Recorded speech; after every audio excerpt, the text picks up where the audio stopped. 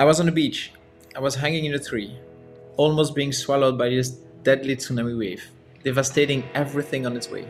Around me, hundreds of people were yelling, trying not to drown or to escape from the collapsing building that was caused by the earthquake that happened just a few minutes before. So I was in the tree, holding the trunk on one side. On the other side, I was holding a 5-year-old girl that I rescued from the debris of the hotel behind. The tsunami was coming so fast. I remember looking at this little girl in the eyes, and she looked at me so terrified. I was like, it's gonna be alright. In my mind, I was just thinking, you liar. We're gonna die. And when I had this moment thinking, oh, this is the last moment of my life. Was that it? Was that everything I could be or do? And I knew the answer. No, I could have done so much more. I could have been so much more. If you had to name your, meaningful revolution, what would you call it, and what would be the components of it? That's interesting. There are two things that are coming to my mind. The first would be Finite and revolution. Just this thing to, we understand that our time here is short. And from there, we empower ourselves to make sure that we are going to make the most out of it. And so the main message from that would be, stop postponing your best time, your best life for later. Now, I was starting with this, or another one would be excellence. Just this one word, excellence movement. Because, when this event happened to me, and I decided to be the best of who I could be and support other people, I was like, okay, but how do you do that?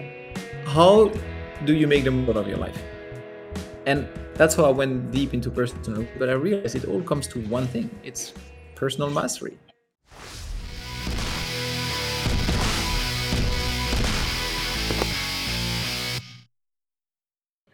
Hey everyone, welcome to the Meaningful Revolution podcast, where we interview people about what they're passionate about to inspire you to follow your passions more, so that you can be more engaged in your career, relationships, and health.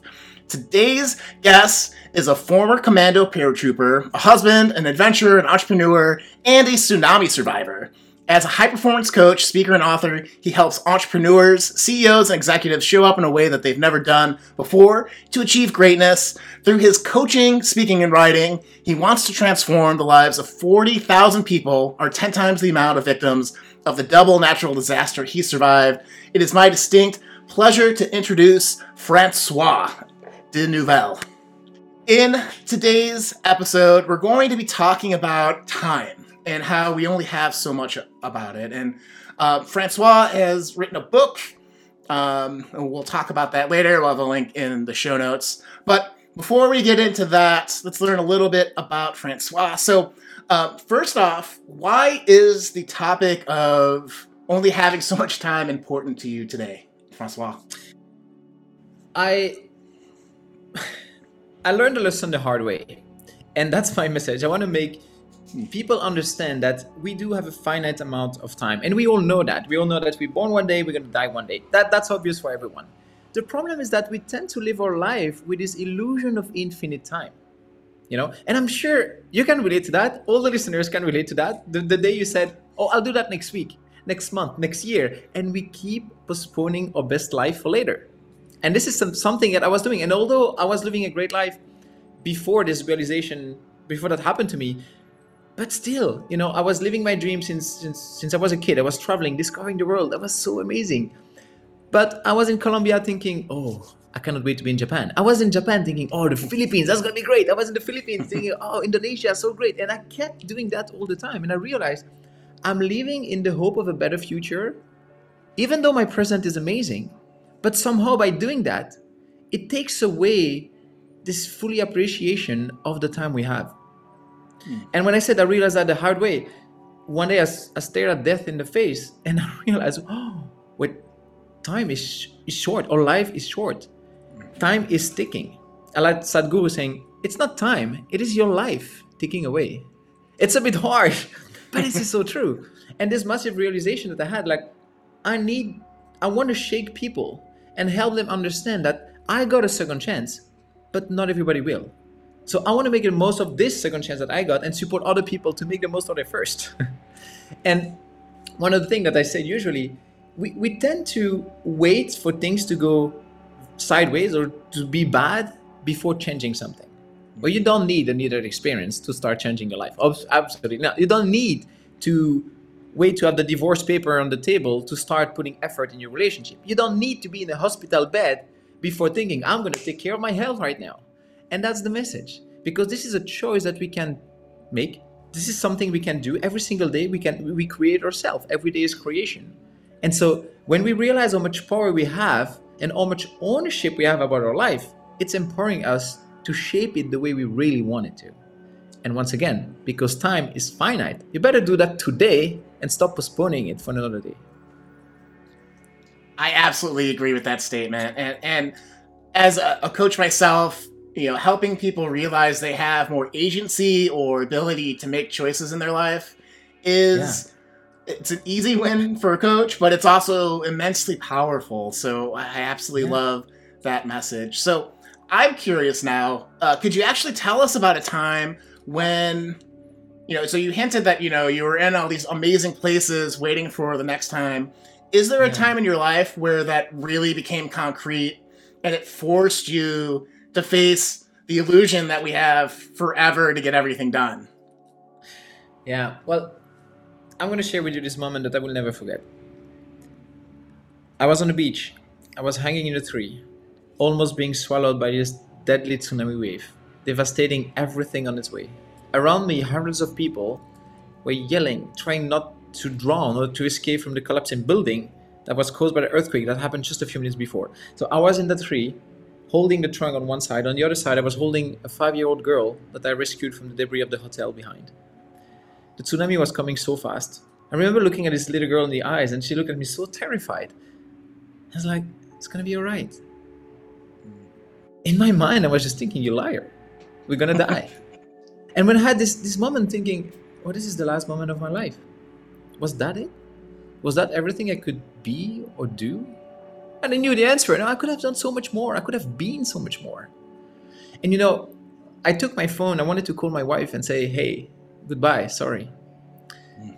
And I got thinking about this afterwards. Like, I want to create a life when I don't need to take my phone to call my loved one the day I'm about to die to say something they don't know. They should know everything. I should not need a last phone call before I pass away.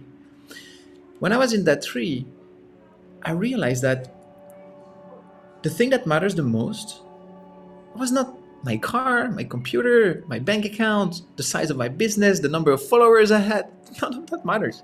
Mm-hmm. What I was thinking about is the smiles, the people that I spent time with, the emotion that I shared, the feelings that I accumulated in my life.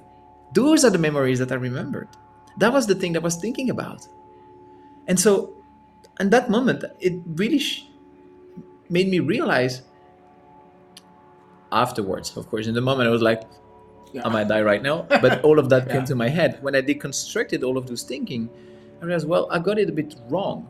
The way we are chasing success based on other people's metric. What we are really chasing in life, is it what we truly want? Everything that we are really after, it doesn't really matter. We always think it's about the object or the status or whatever it is. But no, it's always about the feeling we hope to have when we're going to have that or do that. And so that shifted so many things in the way I live. Because I keep asking myself, am I pursuing the right stuff? What do I want to experience? What is the feeling that I want to feel? And you realize you want to feel loved. You can feel loved in a million different ways. You want to feel excitement. You can feel excitement in a million different ways. The problem is that we tend to attribute one feeling to a specific thing. I'm going to feel comfort when I have a mansion on this hill next to the lake. Or I'm going to feel good about myself when I have 10 million followers on Instagram or whatever. But so we attribute a feeling wrongly to one specific stuff, and we miss out on all the other ways that we can create this feeling in our lives. And so that gave place to a lot of introspection and reflection. And I realized I need to change the way I live my life. I need to live with more intentionality, and I need to live with more commitment to what I really want to create. And so going with this, it's about I need to stop postponing my best life for later. That was a slap in my face. But that didn't come so fast, because after this event, it was obviously very traumatic. 4,000 people died that day. I lost a lot of friends. and I've seen so much suffering. I went to a very dark place. I was so mad at life. I was so angry. Seriously, I was like, I had no faith on anything anymore. I was angry at life. But then, weeks passing by, I realized, well, for all the people who died that day, for all those people who didn't have a second chance, I was still there. I was still alive. Mm-hmm. And so I felt that I had the duty to make the most out of it. Just at least to honor the memory of the people who died. And that day, when I felt this empowerment to, I'm going to make the most of the time that I have, from being a victim, I really became a survivor. Mm-hmm. Same situation, complete different mindset, complete different perspective on it. And I'm not shy to say today that it did change my life for the better. It was very traumatic. The pain is never going to go away. But it really shaped who I am today. And to use this quote that I use a lot, sometimes beautiful gifts come wrapped in ugly paper. I love that. We can all relate to that. We can all relate to painful experience in our life that actually turned out for the best. That this loss created new opportunities. And so when we can take perspective to whatever is happening to us, we can really learn to separate ourselves from the suffering. Because let's be real, pain is happening. You had pain in your life and you will again. And everyone. And because pain is not bad. Pain is just a signal from the body to say, it's like, hey, there's something that doesn't go well here. Like physically or emotionally.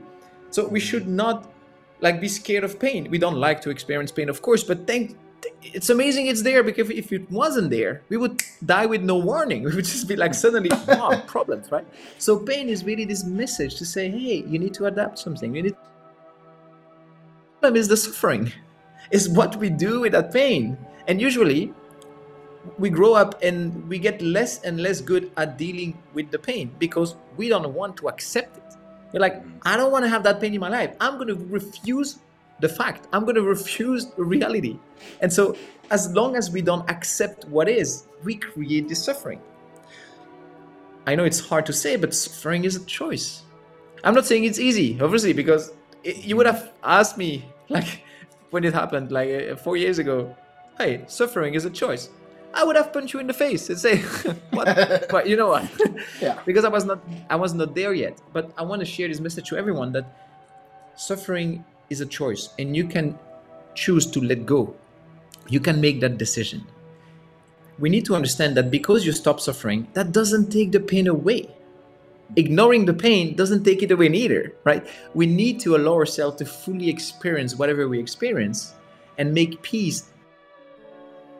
Nightmares sometimes. I wake up and I think about those people and the pain is still there, but I don't suffer about it on the daily basis because I accepted it somehow. And as difficult as it is, I'm sure some people might be judging me like, oh, you accepted the death of 4,000 people. That's easy for you. You survived. Yeah, okay, I agree. Whatever people can think, yeah. I don't care. I made peace with myself, with the feelings that I experienced that day. And I think it's in the power of everyone to be able to make peace with reality and decide to stop suffering so we can keep moving forward. And the moment we stop suffering, we actually step away from this status of being a victim, right? And we become a victor, we become a survivor. We empower ourselves again. And so from that position, we are actually able to rebuild, reconstruct. And that's what we want. So this is an exercise I love to do. Whatever trauma you have in your life, when you share the story, where do you stop? Do you say, whatever, I lost my leg in a car accident and I can never run again. You said, I saw all my friends die and I feel miserable. This happened to me. Or what if you say, you know what? One day I had a car accident. I lost my leg there. But that taught me that I need to make the most of the body that I have. I need to honor, I need to respect whatever I've been given and make, you know what I mean? You feel when you say that, you have this lesson that comes out of it. You have this empowerment that comes from the pain, from the difficulty, from the challenge. And if you can change the script in your mind, and when you say the story of your pain, of your struggles, you immediately follow up with the lesson, with the growth. You empower yourself to a level that you cannot even imagine, right? I guess you agree with this. You probably see it also in this journey of personal growth, right? Definitely. if we only could, as people, learn the lessons we need to learn without all the pain that's attached with it, that would be ideal. But you Would we can't. learn though? Would we learn? Yeah. How effective would it actually be?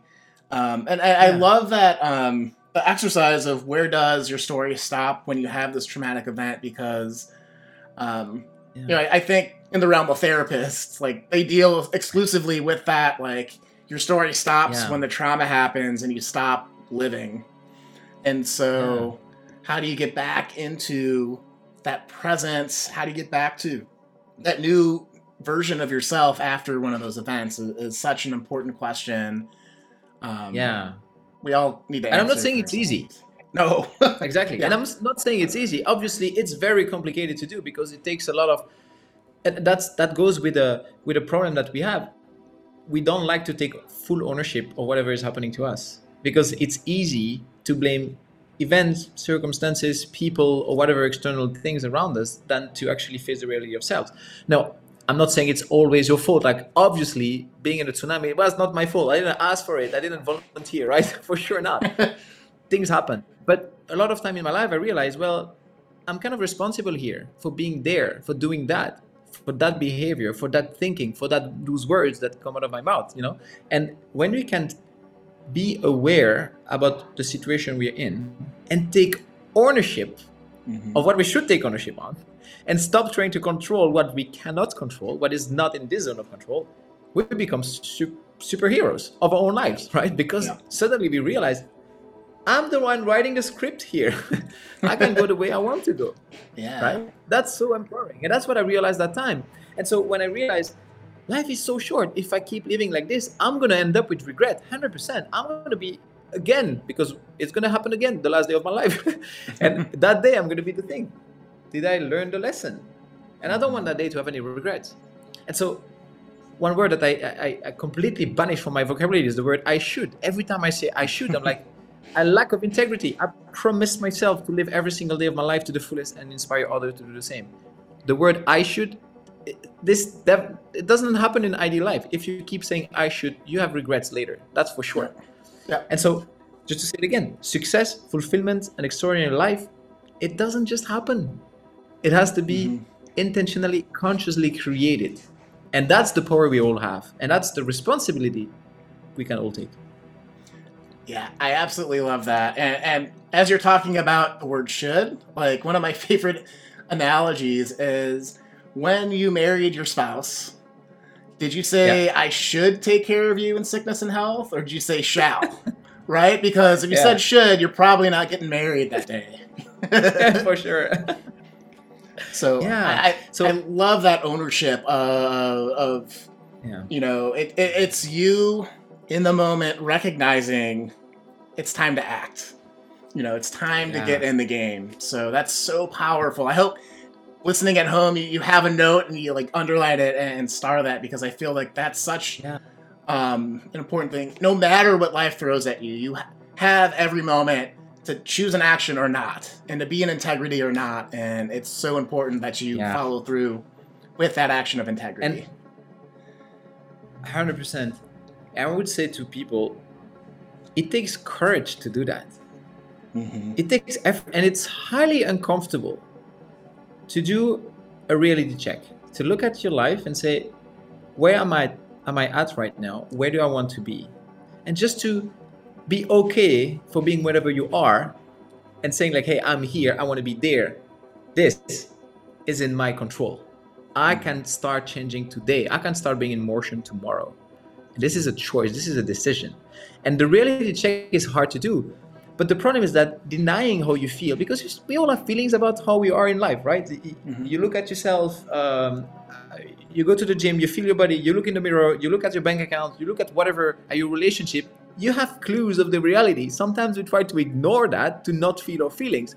Now, hint, not feeling your feelings doesn't make them go away. Ignoring the pain doesn't make it go away. Doesn't make your problem suddenly disappear. No, it does not. It's still there. You decide not to address them. That doesn't help anything. So it's about having the courage to face the situation, having the courage to listen to the clues, having the courage to say, hey, I'm not where I wanted to be. But you know what? I promise to myself that I commit today, I declare I'm going to do the work to get there. And the moment you start being in motion, then magic happens. Yeah. Absolutely. So, it's such a beautiful sentiment. And it does take, I mean, there's so many, encourage is such a weird word because it's not really concise, because it could mean so many different things. It's doing the thing that you're avoiding in your life, feeling the thing you're avoiding in your life, running up a hill in a hail of bullets if you're in the military. It could be putting yourself out on social media for the first time and, to worry about the judgment that comes with that. Like, there's so many different ways to show up and act, to live that ideal life. So I love that idea. So I'm curious, just as a follow-up question to this very traumatic tsunami event that happened in your life, not to minimize that, but could you maybe illustrate a couple of examples of how you were before and after, just to kind of contrast, where maybe there are times where you put off something or you weren't in that brave integrity area, where now something came up after the tsunami and you're like, no, let's go. Yeah, no, definitely. I would say that before, after 9 years in the military, I decided to quit everything just to follow a child dream. So I was already there and thinking, I need to do things now because later it's not going to really work. And so I did some of those scary steps to start creating the life I wanted to. Now, still, I had a lot of wishes. I wish I had a better body. I wish my health was a bit better. I wish I would do that differently, or I wish I had that kind of friends, etc. And I was doing something that the majority of the population is doing. You wish for something you don't have, and so you complained because you don't have it. And so we all do that from time to time, but complaining is really not helping. And so after this traumatic event happened, I realized that everything is under my control. Everything that I can control is under my control.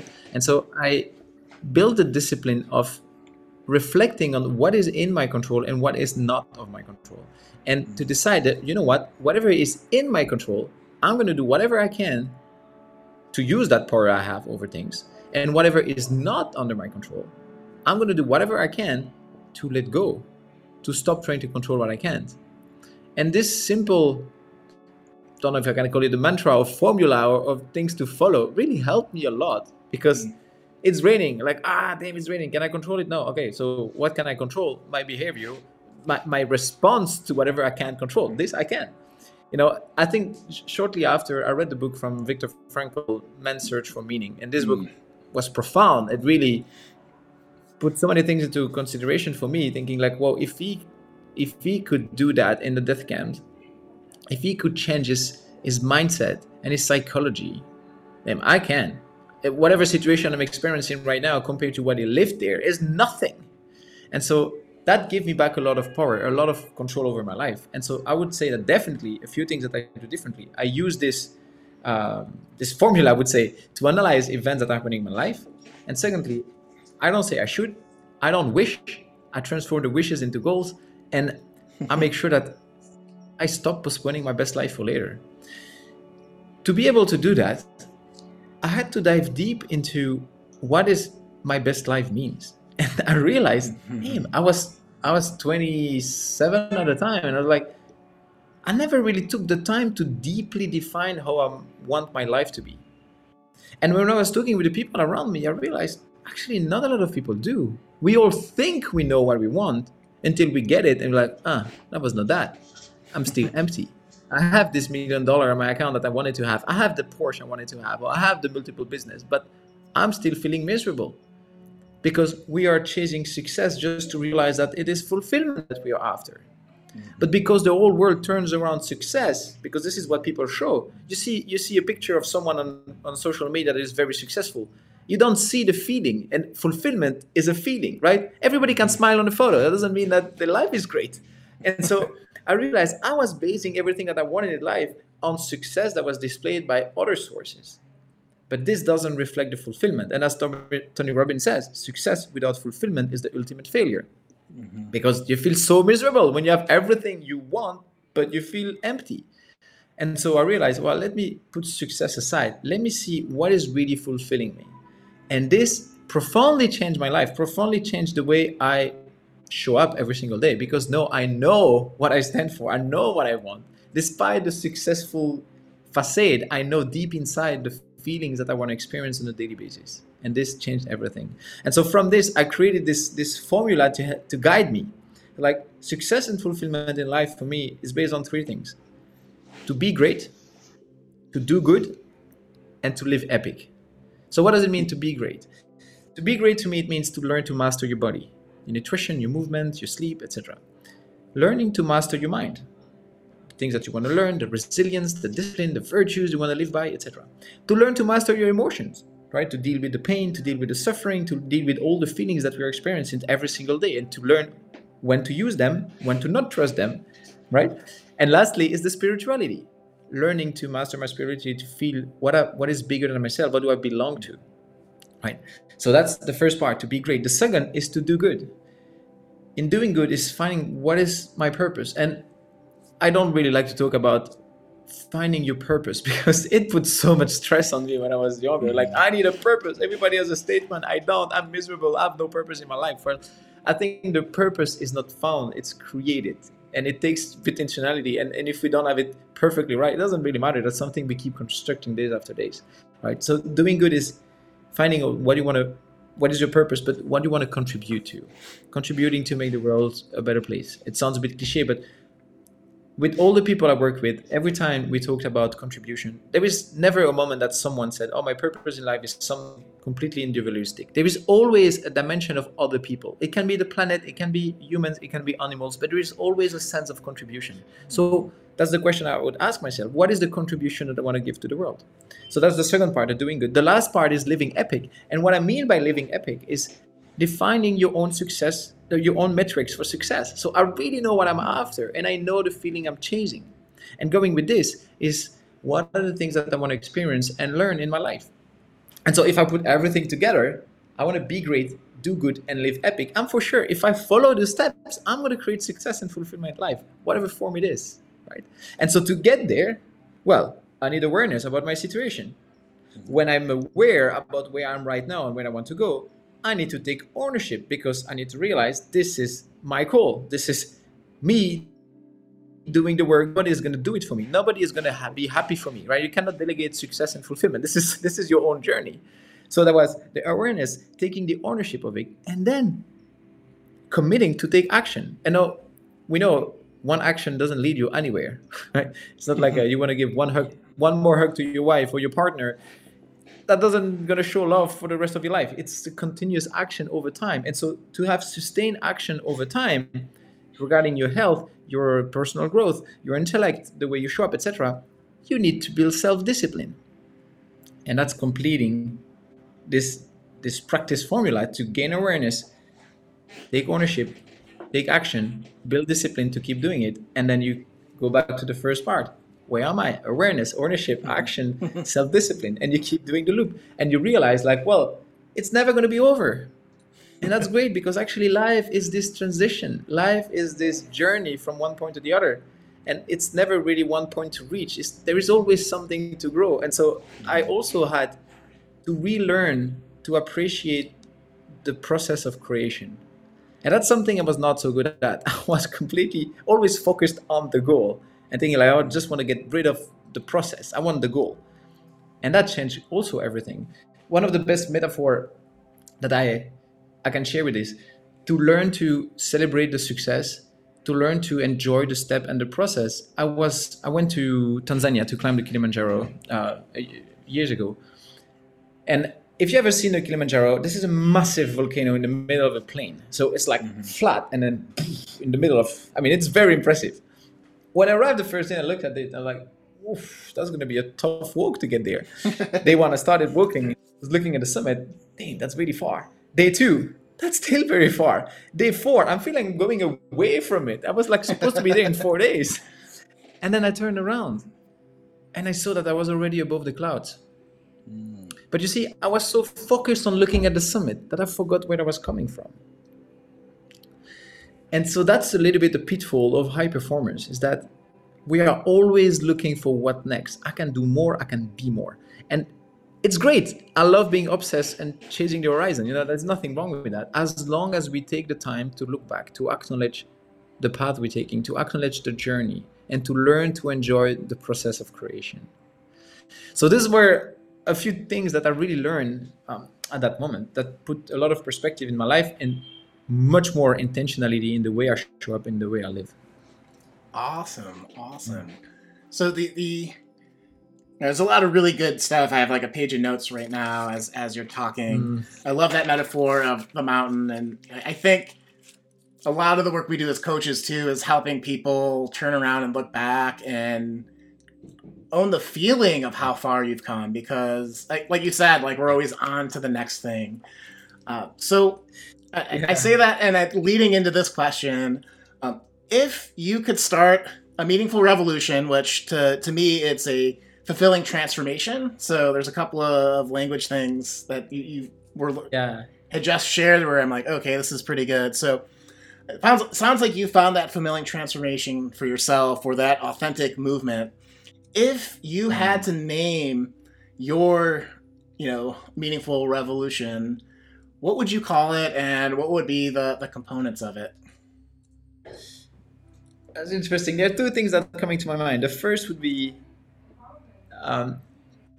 finite revolution. Just this thing we understand that our time here is short. And from there, we empower ourselves to make sure that we are going to make the most out of it. And so the main message from that would be, stop postponing your best time, your best life for later. Now, I was starting with this, or another one would be excellence. Just this one word, excellence movement. Because, when this event happened to me, and I decided to be the best of who I could be and support other people, I was like, okay, but how do you do that? How do you make the most out of your life? And that's how I went deep into personal growth. But I realized it all comes to one thing. It's personal mastery. You need to learn to master yourself.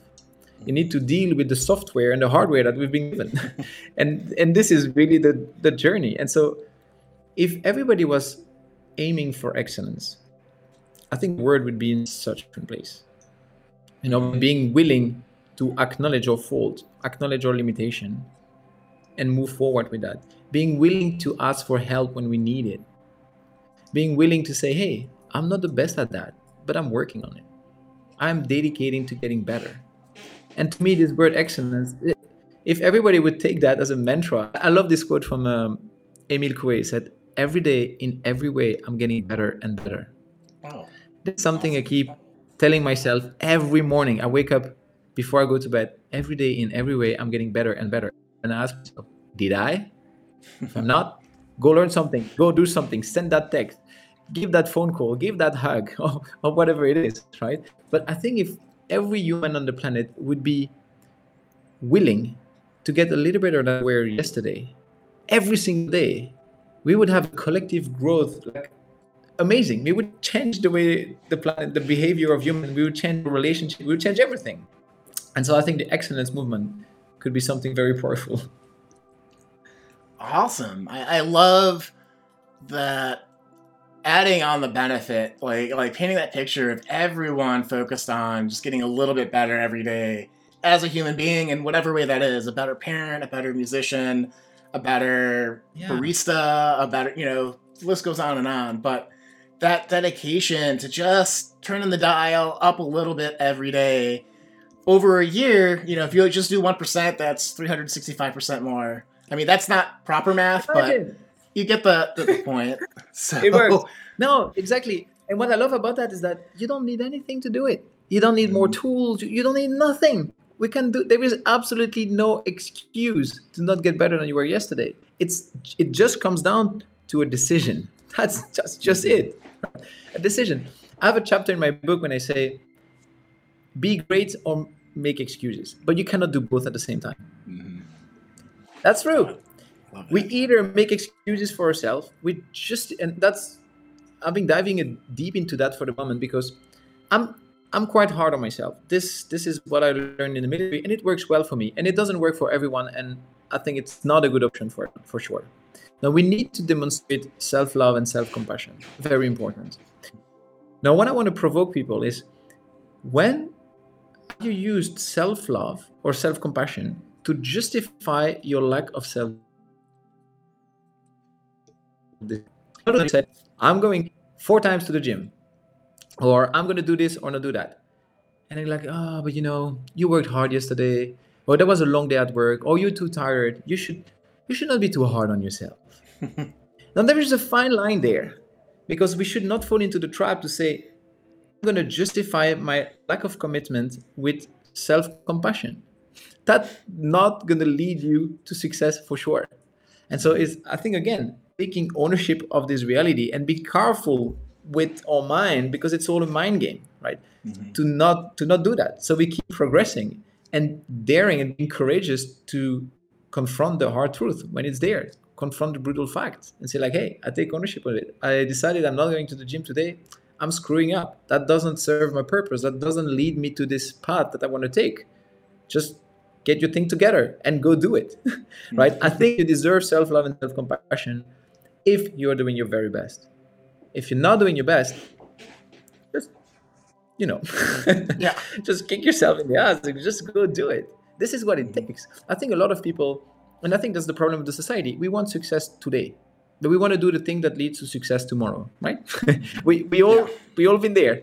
And in the society, when everything goes, we lose the ability to wait for transformation. But transformation takes time, right? Secondly, we are more and more willing to quit too soon. Everything in our life is made for a comfort. Marketing is just bombarding us with things that are easy, faster, cheaper, less effort, etc. Every time we don't feel really great, we take our phone, we open the computer, we watch a movie. We have an immediate hit of dopamine all the time. And so every time things are getting a little bit difficult, a little bit challenging, you're like, no, it's too comfortable, I quit. And I think it's especially a problem for the younger generations. Older generation, they learn to deal with what it takes to reach the goals, like to stick more with discomfort. Nowadays, we can have immediate comfort in everything, so we lose this ability to delay gratification. And I think that's something that we all need to keep in check in the pursuit of our goals. To realize, hey, my goals here, they're not going to happen overnight. Absolutely not. Success does not just happen. It takes time. And I need to remind myself of that. So I keep adapting my behavior in alignment to where I want to go. Yeah, the thing that's sticking out for me as you're explaining this, and I agree. So, growing up, my dad was a carpenter. And, one of the things that, one of the values he instilled in me and my younger brother was, always do your best, right? It's always 100%. And if that falls short, that's where the self-compassion could be. Because I think another way to say what you were saying is, if you're giving yourself grace and compassion, but you're not acting in integrity to your best self, then that's an excuse. You're just doing a psychological coping thing. But if you put everything out, you gave your full effort, and you still you're making a piece of art and it's just stick figures because that's the edge of your ability, that is something to be proud about. That is something to be okay, maybe that's where I'm at today. Tomorrow I can try maybe not doing stick figures in that particular weird example I pulled from my mind, But it's that, are you acting in integrity, or are you giving yourself an excuse? And there's also the fine line, are you burnt out and you really do need a break? There's so many different ways you could take it. It's why a lot of people, I think, hire coaches to be that sounding board of you've been working, you need to look back. You've done so much for yourself, for your family, for your organizations. Maybe you just need to go walk outside a little bit more, and that'll shift your perspective. Or get your butt into action, buddy, Yeah. No, you're right. And thank you for bringing this precision, because I think that's a problem that leads to burnout, is that you do your best, but the result is not matching your expectation, or you don't have success. And that's the moment when you should give yourself self-compassion and self-love. And if you don't, then you keep being too hard. It's a negative spiral, So I think this is really the moment. You don't do your best, just get your shit together and keep doing the work. You do your best, give yourself so much love and compassion. And if you don't have to reach success in one day, but just keep going and celebrate the successes. I think that goes back also to the celebration and the acknowledging all the struggles that we face, because they're part of it.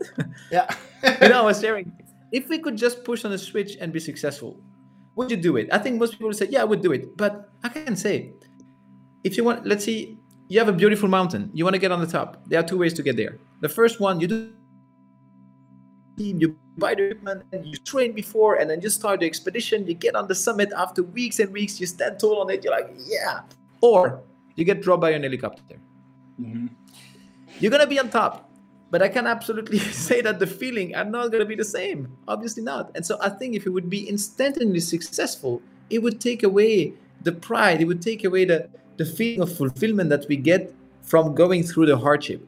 And that's something, also another chapter in my book, that hardship is temporary. Mm-hmm. There is always an end. I love this quote from John Lennon who says, everything is going to be okay at the end. And if it's not okay, it's not the end. No. I love it. And this is something that I really practiced a lot when I was in my training in the Commando Paratroopers. It was one of the hardest things I've ever done. I knew when I started that I'm going to suffer for the next coming 5-6 days. It's going to be very hard. I'm going to be like, I want to quit. But I know that eventually I'm going to be having a hot shower, a warm meal, and sitting in my bed. And like I kept thinking that hardship is temporary. I can grow through the difficulties now because it's not going to be forever. And that's a good reminder for everyone. We all go through hardship. This is part of life. We should not want them. This is what makes us human, right? To experience the full scope of our emotions. So that's great. But we need to remember that one day it's going to be better. Yeah. I am thinking about that. I have an uncommon belief when it comes to what makes people feel fulfilled in life. And that is we crave challenge, right? You don't want something that's so out of your skill set or capability that it crushes you, but you don't want something too easy so that you don't appreciate the people want challenge in their lives. And, there's a lot of people, there's this movement, at least they talk about it here in the States a lot, called quiet quitting, where you show up to your job and you just put in the minimum effort, the time they're the hours that you're supposed to. And it's a really interesting conversation because on one hand, if you're with an abusive employer who has hired you to do the job of 5 people and, you're going kind of crazy, like, it's healthy to set boundaries to say, I'm not going to work weekends, or it could be viewed as people not trying to go that extra mile because they're not really, passionate about what they're working on. I want to jump on that because, we see in marketing all the time those promises of 7 figures in 7 days, 2 million followers in 2 hours, beach body without working out, weight loss pill, whatever. We are offered shortcuts all the time. And people buy into it. People why? I cannot blame anyone. We are wired to stay away from pain and discomfort and choose immediate gratification, right? We want to go away from whatever is difficult. So we want to have shortcuts. Our brain tries to conserve energy. We are wired to be lazy. The problem is that there is no shortcut for success. There is no shortcut to become a great leader. There is no shortcut to become a great partner, husband, wife, son, daughter, friend, whatever. There is not. We need just to do the work. And going with this of the society gives us everything we want instantly. We are used to not tolerate pain so much. We are used to this dopamine hit all the time. And so we're like, I don't have what I want right now. I don't have time to do the work to get better. I don't have time for the transformation, whatever. So people quit too soon. Yeah, definitely. I think it's a really a problem right now. And we see the turnover is so high in companies. People come, they stay for a few months like, no, they change and they change and they change. But mastery takes time. You need to reach a certain level of mastery and autonomy in whatever you do to really start developing passion about it. Mm-hmm. Absolutely. And to piggyback, the point I was trying to make was with quiet quitting too, is when you get in that mode of not putting forth your best effort, that over a long time leads to misery or restlessness, and it leads to people, I should try something new because this doesn't matter. I don't feel it deeply. Yeah. And if it's that instant dopamine hit, if you're not familiar with struggle, or you've never lived through an economy with a global recession that, a lot of people are talking about due to a lot of factors of the last couple of years. Yeah. How do you weather that in a way where you're not completely broken or miserable in the process is a big question. Yeah, it is. And, I love what Brendan is sharing. If you want more, you have to be more. This is so foundational. And I can share a story that illustrates that. When I was in the last day of my Commando Paratrooper training, so it was after 4 months of suffering. 4 months were so complicated. On the last day, we were tested formally. I say formal because we were tested every single day, emotionally, physically, psychologically, whatever. But this last day that would start like this, we would have a 5 meter high rope parkour. So we just had to go from the streets and ropes and stuff without safety line. Just after that, we would have an obstacle run so this run with different obstacles that when you finish, the only thing you want to do is to throw up because you're so exhausted and your heart is beating out of your chest. After we would have a carry the man, carry someone on your shoulder with a weapon and a chest whipping and everything, and run a certain distance under a certain time. And so we were exhausted. But the final test, the one we were like, ooh, was called the speed march. And it's a test that has been used by a lot of different armies all around the world based on something that happened during the Second World War. So there is kind of a heroic, it's to honor the memory of some paratroopers that did something there. And so we have a lot of pride going to this exercise and we want to do it good. And so it is like, we have to complete a 16 kilometers run, 10 miles, under 100 minutes. So we are in full combat uniform with the boots, we have the helmet, we have the chest ribbing, the magazines, we have the weapon, we have the shuffle, we have water, etc. So you would say, well, 16 kilometers under 100 minutes, that's doable. I mean, you train soldiers. Well, I want to remind you that we are exhausted after 4 months of training, plus all the tests that started early morning, right? The thing is, we were not allowed to have a watch. Meaning that the only way to get to the finish line on time was to give 100% from the first step, was to give it all. You couldn't manage that time. You couldn't say, oh, I have 10 minutes left, I need to go faster. No way to know. So you have to push from the very beginning. And that's really where I learned what it means to show up as my best. That changed everything. And I keep this memory and this story with me everywhere I go and think, am I showing up as my best today in this situation? And I think the more you dare to ask yourself that question, and once again, to go back to having this reality check, the better you can adapt your behavior. Yeah, I love that idea of, are you paying attention to the task, or are you looking at the clock to see where you're at? So that's super powerful. I wanted to shift gears a little bit, and I'm curious, do you have any uncommon mindsets or beliefs?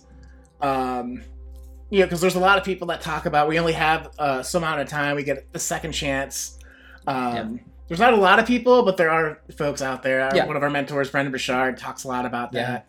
Do you have any beliefs or mindsets outside of what other people say? It's a little bit uncommon or a little bit more unique to you.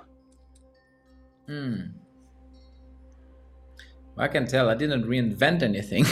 My message, I think if you look at all personal growth, all the books that have ever been written, they usually reshare the same ideas in different language.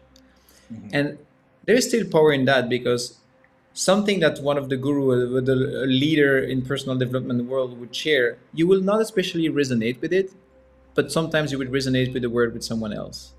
And so I think everybody is find their own truth, but it's, we all go through the same things. We all experience the same feelings. There's just the context that is different. That's it. That's what I can share. Okay. Right on. I absolutely love it. Now, I think we already shared this. So usually at the end, I ask folks to share a way to kind of get started into the topic. So if you wanted to live fully, and we did talk about, that you want to be great, do good, and be epic, meaning the process is to be aware of what's going on currently, to take ownership of your situation, and then commit to taking action, and that next action of integrity. Is that like the best way to get started, or is there another way for folks who, if they're listening right now and they're like, maybe I'm not giving 100% in all the areas of my life that I want to, how can I switch that? Yeah, I think it goes back to this simple 4 steps of increasing your awareness about your situation. And I think this is one of the most complicating things to do. The awareness and the ownership are very hard because it's taking all the responsibilities that goes with it. And usually we don't want to do that, because the moment you take responsibility for whatever situation you're in, you're like, it's maybe partially my fault, and no, I can do something about it, and I'm gonna have to do something about it. Sometimes this is one reason of people, they don't share their dreams because they're too scared that if they share their dreams, they're gonna have to do something about it. Right? I think this is a very limiting way of going through life. There are 2 ways to live. You can either maximize your life experience or minimize the struggle. I would say that the majority of people, they try to go through life by minimizing the struggle, meaning trying to have at least pain and suffering as possible. There's a few percentage of the population who are trying to maximize their experience. And they actually take the time to define what is a great life, to define the way they need to show up. And in this exercise, that you do it with a coach, you do it with your journal, or you do that with your best friend on a stroll in the woods, whatever. I think this is something we should be doing. And if you've never done it before, it should be today. And we should support kids to start having this conversation. I don't want to go deep into the educational system, but I feel that we go through school, etc., and we're not good at life when you get out of school. We have some knowledge, but they're not always useful. I'm not saying it's bad what we learn at school, but I'm saying like we are missing crucial skills about communication, relationship, money dynamics, about fulfillment, about understanding our emotion, understanding our mind, understanding our own psychology. We don't do that at school, which is a pity, because this is what most adults are struggling with in their life. Like I cannot imagine that the educational system still did not change when we see all the people who feel like so much hurt and so much difficulty to go through life. Like that should ring the bell, right? And I think as coaches, we do it by being able to support people to go that path, to actually get better at life. That was the whole concept of my book. It was really a book to support people to get better at life, because this is the only way to create a great life. Yeah, awesome. All right. So with that said, before we wrap up and share where people can follow up, and again I'll put those in the show notes. Is there one thing that you haven't shared on another podcast or form of content that you could share with the audience today, maybe that you haven't already? Yeah. So there is another message I could give, is that we don't always have what we want most, but we are always responsible to make the most of what we have. It's been more than 5 years that with my wife we're trying to have a child, and unfortunately we've been going through this unexplained infertility, meaning that we don't know, doctors don't know why, but we just cannot conceive a child. And it's not on her, it's not on me. I mean, we don't know. It's probably both, but no idea.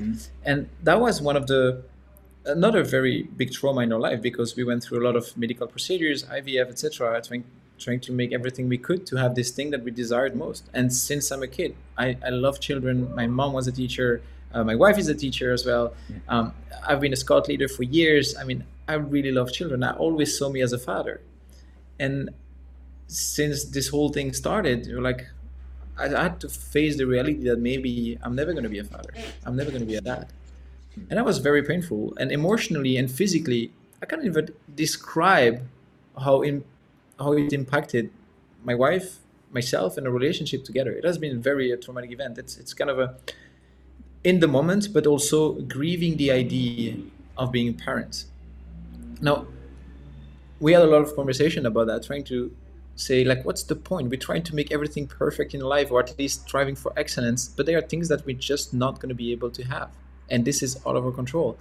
And that made us realize that you can do whatever you can, but you're not always going to receive whatever you want the most. It's not always. I wish it for everyone, but sometimes the reality is not there. But it's always our choice to make the most of what we have. And we hear a lot, I know it's nothing new here because what I'm saying is kind of gratitude. But sometimes it goes so deep that I could not really have gratitude about anything because I was constantly focusing on the only thing that I really wanted I didn't have. Like a car, I don't care. 10 clients, I don't care. 6-figure business, I don't care. I just want to be a father. Just give me that. And making peace with the fact that I'm never going to have that. And I know it happens for everyone in a different context. Once again, the feeling of grieving, the feeling of being disappointed by not receiving something what we truly desire, it hurts. It's always in our responsibility to look at what we have and being grateful for what we have. And I think that's a reminder. I mean, I can hear this reminder to myself every week, every month. It's not because we know it that we really do it. And so I would really encourage people to cherish what they have. And that goes again with this illusion of time, because in our case, we cannot have what we want. So there is a future we can never have. But a lot of time we live with things in the present and we only realize how precious it is the moment it is taken away from us. And so I would really invite people to this time to reflect on what they have right. And we all have something to make us happy, to make us feel good, just right here now. And if you think about it, the ultimate goal in life is to feel good right now. This is really what we're all after, in whatever form that takes, because it's different for everyone. And that's great. We all have a different creativity, different expression of self. But when you realize the only thing that we're aiming for is to feel good right now, it's like, well, I can do that today. I can do that just now, right? Putting a smile on my face and going in my heart and say, hey, I'm alive. This itself is a gift. It is. And so whatever project that we have, whatever future goals and targets and objectives, it's great. Let's keep having them because that's putting us forward. But we should not forget to acknowledge where we are right now and cherish the precious things that we have in life before they're taken away from us. That's so beautiful. Thank you for sharing something so personal. Like that's, I can't imagine how hard it is. And with me and my wife talking about starting a family too, and being a little bit older, you know, this is definitely something that's on my mind, you know, starting a family, and will it happen? Will it not? How will it impact our relationship? And I think it's a really awesome example of everything we've talked about today. Like, okay, like we spend so much time maybe focusing on the one thing that we don't have, but we live in abundance. You know, so many of us live in so much abundance, and you know, you can define yourself on the one thing that you really want, or you can define yourself about everything else that you do. You're lucky to have in your life, and I think that's a really beautiful message, and I think it's something really important for people to be thinking about. So you're not miserable. You're not successful and miserable, right? Because that's like the opposite of what we do as coaches. Is we don't want that. So you said a very powerful word, and I want to highlight it. You said define yourself, and I would say define yourself by who you are and how you show up. Don't define yourself by your goals and the future, because it does not exist. And you can have the most beautiful vision to support people, etc. You can still be a person lacking of integrity right now today. I mean, your mission, your vision doesn't make you how you show up today. So define yourself by how you show up today and not how and who you want to become later. That's a powerful takeaway as well. Yeah. Oof, I love that. All right, François. We are at the end of our time. I'll put this in the show notes, but what is the best way for people to find your book or follow up with you after listening to this powerful interview? I would love people to just connect on LinkedIn with me. I love to meet other extraordinary people. I love to grow my network and just learn from all of the people that are going to connect with me, because we're all together, growing together. This is, I didn't... Can I say all of that again? So yeah, of course. Yeah. Go for it. So I'll be super happy if people can connect with me on LinkedIn. I love to connect with new people and learning from everyone around me. My book is available on Amazon. You can also download the first chapter for free on my website at françoisdeneuville.com. So I'm really looking forward to connecting with a lot of people. Awesome. Yeah. So again, those links will be in the show notes below. François, thank you so much for being on the Meaningful Revolution. I'm so glad we got to have this conversation. And if you are listening and you are delaying something, if you are putting off something, if you are not living in integrity, get into action today. Trust us. You will feel better afterwards. Even if it's a hot mess, even if it's a struggle, it's definitely worth it. So with that said, thank you for listening to this episode of the Meaningful Revolution podcast. What is your meaningful revolution? Right? On the podcast, we talk about people that have done a lot of work and getting clarity about what their mission is, what they find fulfillment in, what is helping them engage in their life more, and in the hopes of inspiring you to do so for yourself. But how do you go about doing that, right? Maybe you are new to personal development. Maybe you're new to wanting change in your life, and you don't know how to get to that next step. Well, good news, I got a 3-day challenge for you that will help guide you through just that.